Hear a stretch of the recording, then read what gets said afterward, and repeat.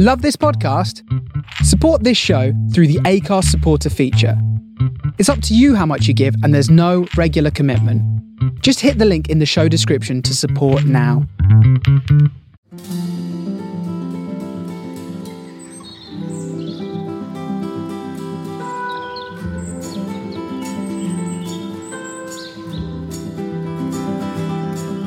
Hi everyone, and welcome to another episode of Sean's Wild Life. Any of you that are regular listeners will know that I am passionate about food and growing my own food in particular on my allotment, but also from some previous episodes about sustainability and food provenance and growing local and the impact of our kind of food decisions on the environment and climate change and biodiversity.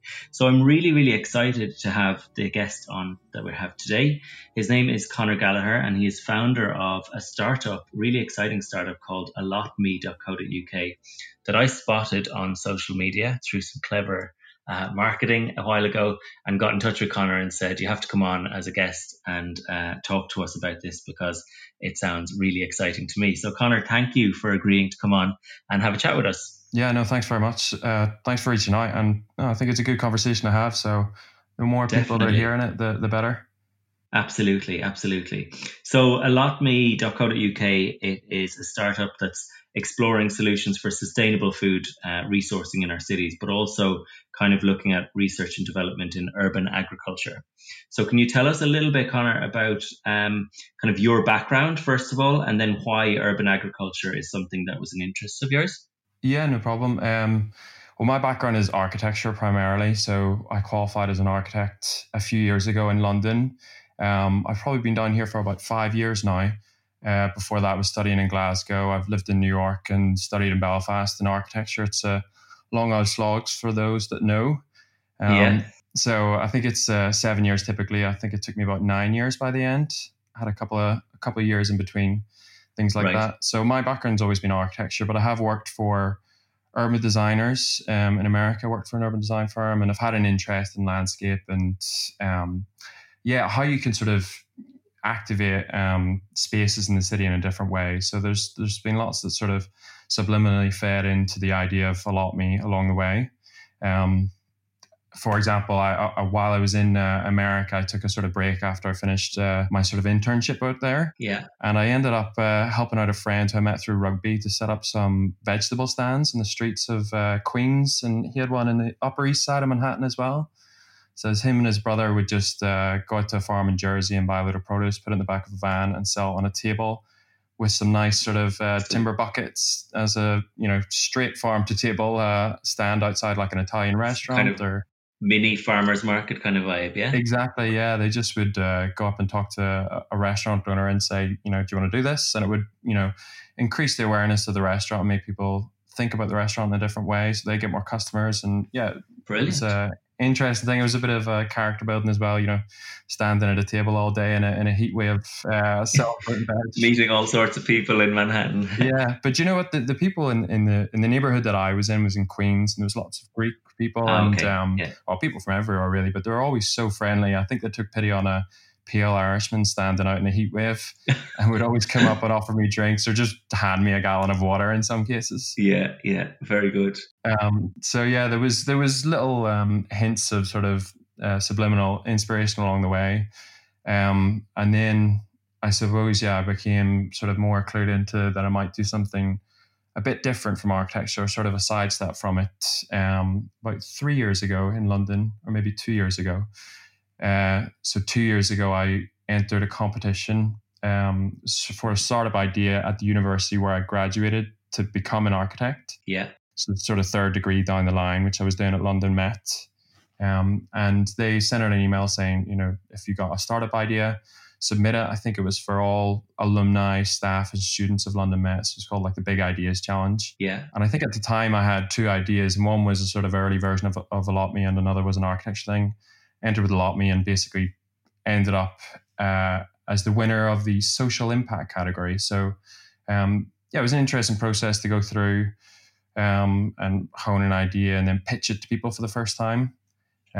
So that was the sort of start of it. But the whole idea came from basically me walking around London and bumping into, allotments like yours, and having never seen any in Belfast or even in Glasgow, to be fair. Yeah, well, I'm from Republic of Ireland, and they don't really exist, or they didn't in my time, certainly, like they do over here. Yeah, it's just on a different scale, isn't it? Even when you go to the cities like Belfast or Glasgow, there's just, people still do have space on the whole, in comparison to cities like, London especially. Yeah. So before we get into kind of the problem of, available space to grow and things like that, just tell us, for the listeners, what is Allot Me? What was this idea that you pitched in this competition and won for? What does it do? What is it? And what's it for? Yeah, no, good question. Well, I suppose the simplest way I've always described it is that the core of the business is an Airbnb for gardens, specifically for the purpose of growing food. Brilliant. So we're pairing unused space in the city with keen vegetable growers. And that really stemmed from seeing what the demand was and noticing, myself bumping into them in London and then realizing that there was just no way to get one for me at the time. All the waiting lists are closed, and even just finding information about any type of growing space, like I had to do some hard searching through Facebook groups and various avenues to even, get a contact. So you were looking yourself once you saw allotments, you thought, oh, that's something I'd like to do. And then you realized it's actually really difficult to get a space, right? Yeah, exactly. I've always had sort of plants around the house, but I started getting a few kind of growing plants in, or lettuces and things like that. And we had a balcony at the time, so I really didn't have any space for myself. So I suppose, people say, a good business is one where you're trying to solve a problem for yourself. So that was me in the first instance. Yeah. Luckily now we have a large garden that we share with our neighbors above and below. So I get that exposure for myself. But yeah, the core of the business, that's it, pairing unused space in the city with vegetable growers. So that could be anything from a person who's got their own private garden. They've got maybe a side gate, or front gardens seem to be a lot of people. Or it could be anything from like a big grass lawn in the middle of a council estate, or, the perimeter areas to a velodrome in one case. Right. I love the description, Airbnb for gardeners. That's pretty cool. So essentially it's like a digital platform. It's a website that you can go on whether you have space yourself or whether you're looking for space to grow. Is that it? Yeah, exactly. It's a marketplace platform, I suppose, the best description. It's almost like a dating platform for gardeners and landowners to get together. yeah. I tend to lead with the Airbnb one just to not, give people too many seconds to think about that one. I was going to say, you don't want to get into the Tinder description. Yeah, there's all sorts of problems with that kind of platform. Yeah, good stuff. We'll stick with Airbnb then. Cool. Well, look, I've had a look around. As I said, your marketing is good because I was targeted on Facebook, and it immediately caught my eye. And I loved the website. I had a look at it, and I played around with, pretending to be listing my own space versus wanting a plot. It's really, really well done. So you're in the kind of early stages. You haven't done a full launch yet, Conor. It's kind of soft launch, and I guess COVID has maybe held you back a little bit in doing that hard launch to date, has it? Yeah, exactly. We were on track to do some kind of launch around springtime, naturally. And obviously when lockdown happened, just before lockdown, we were going, back to basics, door to door, signing up hosts where we knew that people had gardens and getting them signed up at the door in some cases. So that went to, extreme halt, like a lot of businesses with lockdown.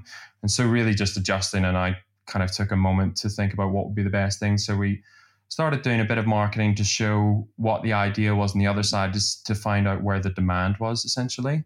There are, waiting lists for allotments in every borough in London, but the vast majority are just simply closed. So I think, like, personally, if you're a 20-something-year-old living in the city and you see a 40-year waiting list, like in Camden, for example, really, you're just not going to even put your name down. Yeah. Oh my God. And I saw on your Instagram that the average in London is 15-year waiting list. Yeah, exactly. Right? Like, take a place like Wandsworth, where they've got a private company managing the waiting list. So the data's there is good, but it's anything from, I think the minimum was about 2 to 3 up to 18. And that's in a sort of well-managed one. So yeah, it's crazy the amount of demand, rather. But I think personally that the demand that's already there is soft. If you actually put up,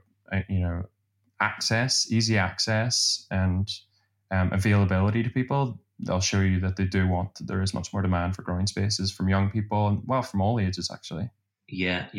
And presumably it's not just going to be London. You'd like to take this nationally and open it up to all over the country, would you? Yeah, I think the great thing about marketplace platforms like AllotMe is that it's natural to scale it. The formula is the same no matter where it is. It's supply and demand. And I think you want to start where the problem is the greatest. So in London, you've got 1 in 8 households don't have a garden across the UK, but in London, that number goes up to 1 in 5. Right. Okay. So I think my plan was always to try and attack where the problem is greatest and where you can actually give value back to people in the best way. Make the most impact. Yeah, good idea. So we'll get into kind of how it works and all that in a little bit. But I think thinking bigger picture and thinking, the food problem that we have and everything. This past week, I'm sure you watched Extinction: The Facts by David Attenborough, the documentary. If anyone hasn't watched it, I strongly encourage you to. But it kind of makes it very, very clear that we're all being asked to look more closely at where our food comes from and what we're eating. Why would you say, Conor, that's so important now? Yeah, so I think, COVID has thrown a spanner into the works in some cases, but in the long term, I think the patterns are the same. So it's estimated by 2050 that 70% of the Earth's population will be living in cities. Some estimate that's higher, some estimate that's sooner. But if we take... It's crazy, isn't it? Yeah. I mean, we're at quite a high percentage as it is, but up to 70% is crazy. If we take London as an example by itself over the next 10 years, I think it's something like 77,000 new people will move to London every year, which is like a growth rate of like 9% every year. Wow. Yeah, crazy. And I guess with that, with kind of increasing urbanization, people are becoming more detached from food and how it's produced and where it's produced. Yeah, it's harder to relate to, I think, whenever you're just buying it from a Sainsbury's or a Tesco every week. But, sometimes when you look in the back of the labels and it's, onions traveling from Israel or, apples coming from America, 10,000 miles in some cases. So yeah, it is crazy. The amount of, I suppose, again, COVID's been an accelerant in highlighting some of these issues that, the average store-bought food travels 1,500 miles. And, when it comes to fruit and vegetables in particular, over half of the UK's food is imported. Yeah. So it's racking up air miles. It's churning out, carbon from fossil fuels, from transport. In order to travel that far, there's so many preservatives that are put into the food. So I think, the first thing that drew me to trying to, fulfill the need of people that want to garden and the lack of space is just unlocking that relationship with food in the first place. Yeah. And I guess it's all well and good to say, buy local and buy organic and things like that. But that can be quite difficult in our busy lives, and it can be quite expensive in the supermarkets and things. So I totally agree with you. One solution is grow some stuff yourself. Like we've chatted, haven't we, about cooking with whatever is growing on your allotment at the time. It's a great privilege to go up there of an evening like this time after work. I would normally go up and I would just pick what's available there and I'd make up my dinner based on that. It's a great way to eat, but it's also very satisfying in that, I'm not going down to Tesco and buying, tomatoes from Mexico during the winter or things like that. It's adding to all those food miles. No, exactly. There's a great catharsis that comes from just planting the thing. I mean, we've got quite a few double digits of fruit and veg out in the back that are, starting to flower or fruit at the minute. And just, I said to my partner looking in the garden that even if nothing came from any of the produce, I've still thoroughly enjoyed just attending to them, watching them grow and learning about what works and what doesn't. Yeah. But yeah, there's a great satisfaction in walking to the end of the garden, picking some lettuce and putting it in a sandwich straight away. Yeah, and it's fun, isn't it? It's like, it's great to see the produce of your hard work, but I think also it connects you with your food and it makes you think about, should I buy tomatoes from Mexico, or shall I go without tomatoes for this part of the year that they're not in season in the UK? Exactly. Maybe. Exactly. Yeah. Yeah. And big question. I mean, we talk about people being disconnected from food, being disconnected from nature, talk a lot about that on this podcast. How do you think we combat that? Like, where does it start? Is it basically kind of overhauling the school curriculum and starting to kind of start trying with school kids again to reconnect them with where our food comes from? Yeah, I think that you just need to put the message in front of people and create access for everyone. I think that's at its core. If you think about some of the most, successful messaging or companies out there, there are things that you can have in your pocket to begin with to get access to on your phone, on a computer, or you walk past and you see it, and I think that goes into so many different verticals. So education is definitely one. There's a lot more issues in trying to change the curriculums in schools to do that. So I think you just have to be tactical and a bit of guerrilla tactics to just introduce workshops into schools or have more spaces. By the very nature of having a community garden, down the street from a primary school, there's going to be some engagement. Kids are going to ask questions about it. So, it definitely puts it at the forefront of our mind. And for me, going through the experience of seeing the growing space in the city and not having access to it, or not just struggling to get in touch with somebody, that was a real learning point for me and about what it could be if it was accessible. Yeah, absolutely. And these like little pop-up areas for growing food can be really, really engaging for people who might not have an interest otherwise. I've seen it.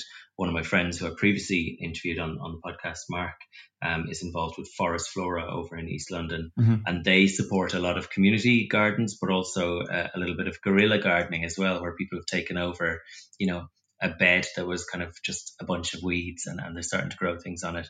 They've got, signs up, and the local community are getting involved.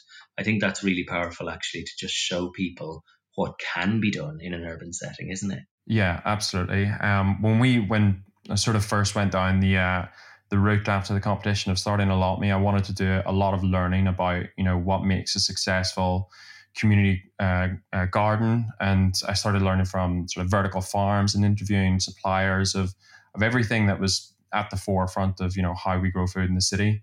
I think like learning from some of the community gardens in particular, you find that the most successful ones are the ones that are active long term. That aren't just a year or two, because often you're relying on the enthusiasm of just, a small committee of people. Yeah.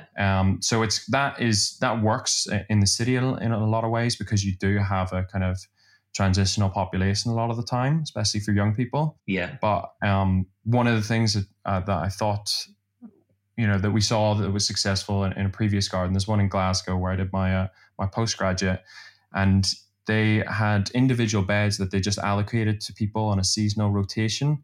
And the garden has thrived over 10 years now since before I started uni there. Yeah. And they've gone out and built a cafe. They put on all sorts of performances in the space as well. It's really thrived. Becomes a real hub. Yeah. And I think part of that was just keeping it open to anybody to walk into. And part of that was actually giving some ownership and purpose to the people that were coming there, engaging in the space. So absolutely. There's a lot to be learned from sort of real little pillars of small communities who are starting those gardens. Yeah. So from the website, I get the impression there's kind of two arms. One is the kind of, the Airbnb matching people up with space and growers and things. And the other one you talk about is research and development in urban agriculture. Can you talk to us a little bit about that, or what you've got planned kind of for the future on that side? No problem. Yeah, so I briefly mentioned that, went on a bit of learning to interview some people who are at the forefront of sort of urban farming in Hull. So there's community gardens, there's allotments, the more traditional sides. Then there's the new side where there's a lot of money and venture capital pouring into the world of vertical farms, indoor farms. Down here in South London, there's a farm under the Clapham Common underground station, or just next to it. That's right, yeah. So it's an old, so growing underground. So they were in fact one of the case studies. I sort of produced a series of blogs that were just interviews of different sectors of all these emerging markets. And it's really interesting what they were doing. So you kind of find out what the biggest challenges that they have, what the biggest challenges they see going forward, and what works for them as well, right? So the big argument with indoor vertical farms is that essentially it's much more efficient than it was in terms of the LED lighting sources. But it still requires energy, a hell of a lot of energy, and that sort of increases whenever it's automated. So in terms of comparing it to industrial agriculture, it's, leaps and bounds ahead, but there's still lots of issues with it, and why people aren't, fully committing to it, and why you're not hearing about every big chain grocery store, supplying all their food from this right away. Yeah, it takes time, doesn't it, to tweak it and to produce at scale and a profitable model and so on. Exactly, yeah. And I think, it's just learning from that about why is this not accessible to the mass market yet, or why is it not going to be in the next 5 years, or how long will it take? So part of that was part of all that learning experience was to help find what the needs would be for the platform itself. So that's the sort of software solution that has really taken the center stage of Allot.me as a whole at the minute.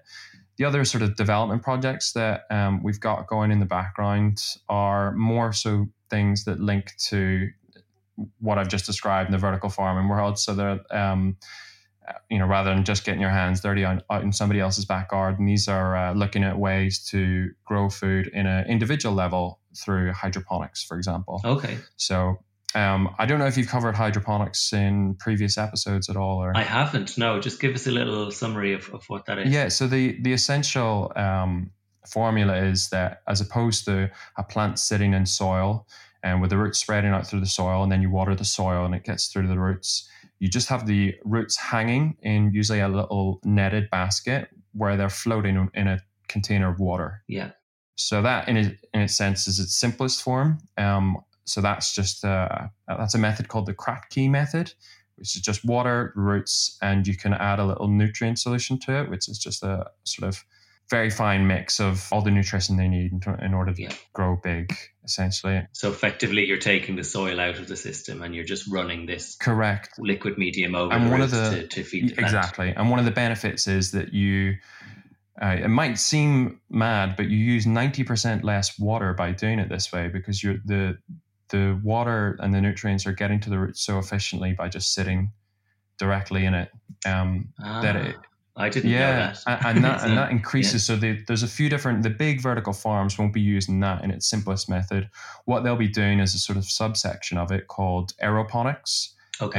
Or aquaponics. So I've heard of aquaponics, Yeah, so aquaponics is a bit more back to basics. It's a bit more natural.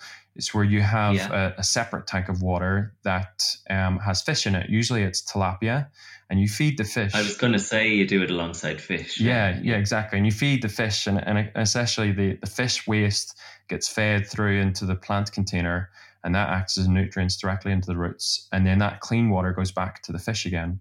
So it's a sort of a circular economy that works quite well, but obviously hard to do at a big scale because you're going to need a lot of water and a lot of fish. Yeah, and so the plants are basically acting as the filtration mechanism for the fish. Correct, yeah. Wow, and then that's cool. The one that is probably taking off the most is aeroponics, which is same as the basic method, except you've got pipes that mist the roots. So they're just hanging loose in the air. Okay. And they're misted regularly, so it's more efficient for the water. Brilliant. And the point of all of this new technology is really to try and minimize the kind of surface area of land we need to produce food. That's one of the big things, isn't it? Correct, yeah. And it's bringing us closer to the source, essentially. So you can do a vertical farm with LED lights stacked up, and some of the biggest companies in the world that are doing that, Aero Farms in America, or some of the big ones in Canada, they're doing it in massive old abandoned warehouses that they're repurposing. And they can be in the center of the city or maybe a few miles out, and therefore the transport emissions are drastically reduced. Yeah, so it's far more sustainable. The carbon footprint of that food is much, much less. And we're also not taking more and more and more space from nature. Exactly. Repurposing. Win. Yeah. The only thing is that it takes money to do it right. So it's going to require a lot more investment before it becomes much more of a mass market appeal, and before it becomes affordable for the average person, in a normal supermarket rather than just at, Waitrose or Whole Foods or something. Yeah. And do you see there being a level of resistance against that in the same way as, for example, if you talked about lab-grown meat? Obviously, it's not as extreme. It doesn't seem as unnatural because you're using natural processes. It's just you're doing away with the soil and the kind of footprint. But would there be a hesitancy, I think in the market? I think the proof will be in the taste for most people, because essentially the product at the end is exactly the same. It's just how it tastes, really, right? So I think the more accessibility that those kind of plants get, and it's limited at the minute, right? So it's not everything that you could grow hydroponically in these kind of mass scale systems. It tends to be microgreens or lettuces, salad stuff. There's a sort of limited range at the minute, but that'll gradually expand as it gets cheaper for the companies to do it. Yeah, well, exciting stuff. Yeah. But back to AllotMe, how does it actually work? Like, what's the model? If I was to be, if I had a bit of land and I wanted to pop it on there, or if I was a grower and I was looking for something in my neighborhood, how does the model work? Yeah, so if you had a garden space that you weren't using, some people do their front gardens, some people put up their back gardens. Obviously, access is a big thing at the minute. So let's say, for example, you had a back garden and you wanted to rent out half of it. Ideally, during COVID and these limited lockdown times, you'd have like a side access gate. So whenever you're listing the space, everything's clear in the listing. So it's free to list your space. You take some photos, you click a few options like how it's accessed, what the amenities are, if you have water available, tools available, give a description about it, a little bit about yourself, and that just generates a listing for anyone to see. So it's free to do that. And then on the other side, if you're looking for a space to grow, at the minute, because every space that we have is being taken quite quickly, you just put in your name and your postcode and your email address. So we know whereabouts you are as a rough idea, and we know where the demand is. And we'll actively look for spaces in that area to try and pair you up with. Okay, great. And where does the money change hands? Who's paying for the service? Yeah, so it would be a monthly payment, and you're paying AllotMe, who pays the host essentially. So the price is kind of about, it varies basically depending on the size of the garden, we say. So you can set your own price essentially. Yeah. So everything's completely transparent, and it's essentially the same business model as AllotMe in terms of there's a commission for every monthly payment that passes between the green finger and the host. Goes to AllotMe in order to maintain our website and help us scale and get more spaces. But then I guess, like the Airbnb model, I know myself from using it that there's a level of guarantee or safety in that the host will have to conform to certain rules and guidelines for offering their space, and you have a kind of a contract in place by using AllotMe rather than finding some random in the next street who potentially might change the rules down the line. Exactly. Yeah. There's a safety in the user agreement that that both people have signed up to behave in a respectful way and to go through the process once they both agreed. So if you're a host, for example, you can get request messages like if you were the host of an Airbnb, and you can accept or decline who that person is. So the idea is we have a bit of messaging on the platform that allows the two parties to communicate a bit. And even, in some cases, they'll go down and see the garden, have a chat, and then figure out if it's right and continue or not. Yeah, brilliant. Now, I believe, Conor, you've left your, safe full-time job to do this. This is a bit of a leap of faith for you, so you're hoping it works, obviously. Yeah, absolutely. How was that decision? It was a gradual decision, I would say. I think it was definitely, like most things happening at the minute, accelerated by COVID. It was fortuitous in some ways, because I'm now going from not having an option to work in an office to still not having an option to work in an office, but really, really no backup at this point. It was, I was just in a sort of habit of being an architect and going through the jobs and going through the motions to a degree. I still was how would I describe it? I was still enthused about my job, but I sort of could see down the line a couple of years of me doing something similar if I didn't change anything. And I saw that actually what happened was I wanted to, I knew that people were looking for a space more and more during lockdown. And I felt like now would be a good time to get a kind of measure of whether this would work or not in a full-time way. So I asked for some time off from my my architecture practice, and thankfully they gave me it on furlough for a while, so it helps them out. Great. And in those, it was the 3 weeks minimum, and then I was straight back to it, and it was super busy again. But during that 3 weeks, I really realized what I could be doing, if I fully took the plunge and give this thing a go for proper, because I've been doing it for part-time for probably about 2 years or so. Yeah, and I guess these things kind of trundle along very slowly if you're doing them as a kind of a side project or a side hustle. Yeah, right? Exactly. Being able to pick up the phone and speak to people about other kind of ways that we can get space in the city during normal working hours and not just at lunchtime. Is a massive difference. Definitely. And have you had any kind of obstacles or hurdles that you've been surprised by, or that have kind of been a big thorn in your side? Or yeah, I mean, we had a small cohort of hosts that were signed up just before lockdown, and some of the hurdles that we came across with them was that actually now that they were working from home themselves and couldn't really do a lot else, they would be using their garden when they hadn't been planning on it, right? So that they would actually convert their home garden themselves, which is great, no problem. But obviously that's one less host on the site to pair up with a green finger. So things like that, or some hosts perhaps not feeling as comfortable, in terms of spreading the virus and things like that, which is absolutely understandable. And we've sent out messaging about how we want to do everything with respect and under the correct guidelines, so that we're not creating extra risk for anyone at all. Yeah, perfect. And obviously it's all kind of private landowners and things, but have you approached, or do you see yourself approaching kind of councils to say like unused public land might be able to be listed on here as well? 100%. Yeah. It's one of the things that's really been an unlock over the last couple of months, is the conversations that I've been having with local councils, individual estates. So when I say council estates, in London, there are so many 1950s, 60s, 70s, 80s social housing, modernist blocks where you've got these big grass lawn stretches surrounding the blocks and in the center of it that say no ball games, and for the most part just get cut every couple of weeks, as you've said in the past. They're almost for nothing, aren't they? They're just not used at all. They're just these massive opportunities, and that's what I've been trying to say to the councils. And what's been great is that some are actually really, really keen to hear that, and we're already on track to kind of look at these type of spaces in a different way. So it's been good. Brilliant. That's really promising, actually. And kind of, if you've listened to the podcast before, I'm all about kind of natural, regenerative kind of food production and wildlife friendly gardening and things.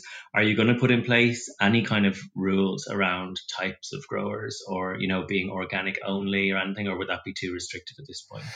Yeah, I think I probably haven't thought too much about whether or not you put in actual restrictions on growers as to whether or not they're using organic fertilizers, things like that, or treatments of the soil. I think, well, part of the projects in these kind of spaces will be to do community workshops for not only people who are actually signed up to take a specific plot and start growing on it, but just people from the surrounding area, people from the estate who just have an interest in it. And we could do free workshops to engage people to get that conversation started. And like I said before, get it in front of more people. So I think why not start right at the beginning if people are completely new to this stuff, to talk about the benefits of growing, organically versus putting organic, healthy food. Yeah, exactly. Yeah. If you're going to go to all the effort of growing it in a council estate down the street from you, then why add all these extra chemicals that don't necessarily need to be there? Absolutely. Well, if I have time and you want me, I'm all for I was thinking that, and I didn't say it. I was hoping you'd offer, but yes, I will take you up on that. There you go. Yeah. Talk to me later. Okay. But I'm passionate about that. I think that if we're growing our own food, dousing it in chemicals just kind of defeats the purpose. I see it all the time with some of, sorry now, older allotment tiers, but some of the old boys on my plot or on my site, just, very liberal with the slug pellets. Right, yeah. Oh, Sean, you've got an apple there. You should spray that. Make sure you spray it before, anything eats it. And I'm like, I'm going to eat it. Why would I spray it? There's no point doing that. It's like, it's meant to be healthy food. Yeah, very good point. Yeah. So I've seen on your website there's a few kind of people supporting you already and aboard this idea. London National Park City, who I do a bit of work with in the past and most recently as well, are on board, are they? Yeah, they're it was part of just an early stage of the journey of building a kind of network of support where I could go to or where partnerships could happen down the line. And I think, again, now that I'm able to devote so much more time to it, those conversations are coming back up with groups like Incredible Edible in Lambeth, or there's a community organisation in my area called Thriving Stockwell, which involves various different groups for who want to grow food, like the Lambeth GP Food Co-op and things like that. So it's definitely great to be in with people who are like-minded and see how we're all trying to do the same thing, is get more people growing food. And There's fantastic organizations out there. Exactly. When you start looking. And there's plenty to be learned and garnered from working together and sharing ideas. So no, I'm always open-minded to what I can learn from other people and how we could help as well. Brilliant.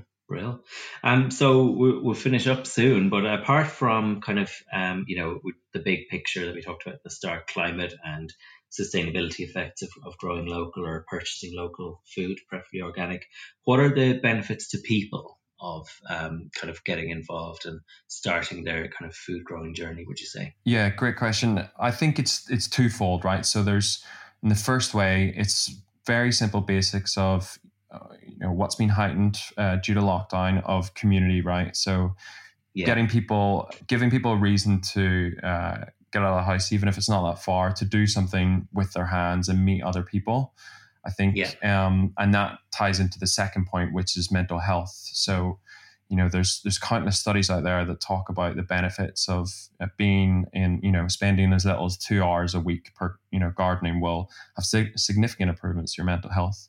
And that's got to the point now where even like the NHS are estimated over the next 5 years to prescribe something like 900,000 appointments for gardening as a remedy to mental health issues. Yeah, I was going to bring that up, the kind of social prescribing element, and community gardens are a big part of that now, aren't they? And it's growing all the time. Yeah, exactly. So, I think it's social isolation, has come to the forefront of sort of public conversation in a big way now. And there's lots of people that are clearly seeing the beneficial outcome of doing some gardening, even if it's not food growing.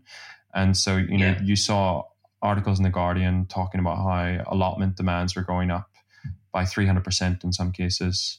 And there's no doubt that socialization is probably the biggest driver from that. Yeah. And we saw, at the start of lockdown, every kind of online retailer ran out of seeds and compost. Absolutely. And people wanted to get chickens, and people really actually took an interest in this, and hopefully it sparked a new generation of gardeners and growers. Yeah, people wanted to be more self-sufficient in themselves and in their supplies. Yeah. So a final word of advice from you, Conor, on I know what your advice to folk who want to get growing, who don't have space. I presume that is allotme.co.uk. Mm-hmm. What would you say to people who do have a little bit of space and want to get growing? Yeah, I mean, go to the same place, rent it out as a vegetable garden to someone in need, because I guarantee if you're anywhere around London or any other urban area in the UK and you've got space to grow food, we'll find you somebody who wants to grow food in it. Yeah, and also it's good to grow alongside someone else. Oh yeah, absolutely. So get growing yourself if you've got the urge or any slight hesitation about it, give it a go, because like I said, even if nothing comes, no produce comes in your plate, the actual activity of it, the catharsis and the mental health benefits of the clarity of just being in the garden or on your balcony and getting your hands dirty is it's hard to describe. Yeah. My top tip for anyone who doesn't believe they have the space to grow food is a little window box, and some rocket seeds. And you will have rocket all summer. If you just cut it, it'll come again. Oh, yeah. Really, really nice. So space shouldn't be a limitation for most people. You can always grow something in the most surprisingly tiny space, can't you? Absolutely. And there's that you asked about the development projects that we've got down the line, and that's we're hoping to before Christmas to touch into something that makes it a lot easier, talking about some of those methods with hydroponics to grow anywhere. One of the benefits of those big companies was that they're growing in all kinds of spaces, and sometimes a bright windowsill is all you need. Yeah, absolutely. So keep an eye on our social media, on our website for stuff that might help with that as well. Great. Well, that leads me to my final question, which is time for you to plug it. Tell us just in summary what it is and where people can find out more. On your website and social. Yeah, great. So it's allotme.co.uk, allotme.co.uk. We are the Airbnb for gardens, specifically for growing food. So whether you've got space and you don't know how to use it, or you've got space and you don't want to use it, stick it up because somebody else will want to. And there's such a demand out there from a variety of ages, demographics, interests in cities that want to start growing their own food. So get involved. Yeah, brilliant. And you could make new friends, right? Exactly, yeah. The social aspect of it is great. And I think before I started trying to grow anything, and I started joining like Facebook groups for allotment and vegetable growers and things like that, and you get a sense of the community that is massive. You kind of think, where are these guys hiding? But then as soon as you're into it, you realize that there are hundreds of thousands of people that can help you, that are like-minded, and who all become a little bit obsessed in a really good way. Exactly. Yeah, exactly. Yeah, cool. And presumably, Conor, on your social media, they'll get you on just AllotMe if they look for that. Yeah, so Instagram, it's AllotMe_UK. I think Facebook's the same, and you can find us on Twitter, LinkedIn, all the regular ones. Brilliant. All right. Well, look, it's a pleasure to talk to you. As I said, I was really excited by it. I think it's a fantastic idea. Obviously it is because you won an award for it already. But look, I hope it goes from strength to strength, and I'll be watching on. And as I say, if you do want me to do any kind of talk on growing alongside wildlife and nature, I'm more than happy to help out. Yeah, no, thanks very much. I appreciate you reaching out and having the conversation. Don't be scared if I end up picking up the phone very quickly, because my friends get surprised at how quickly I take them up on offers. So I'll be no worries. Cool. All right. Thanks, Conor. Thanks very much. Thanks. Bye. Bye now. If you've enjoyed listening to this episode of Sean's Wildlife, do hit subscribe and like, and if you can leave us a review, that will really help with listeners as well. And if you would like to contribute anything to the costs of producing the show, it's all self-funded. I would really appreciate a donation on the Acast supporter link in the show description. So with that, it's over and out from me.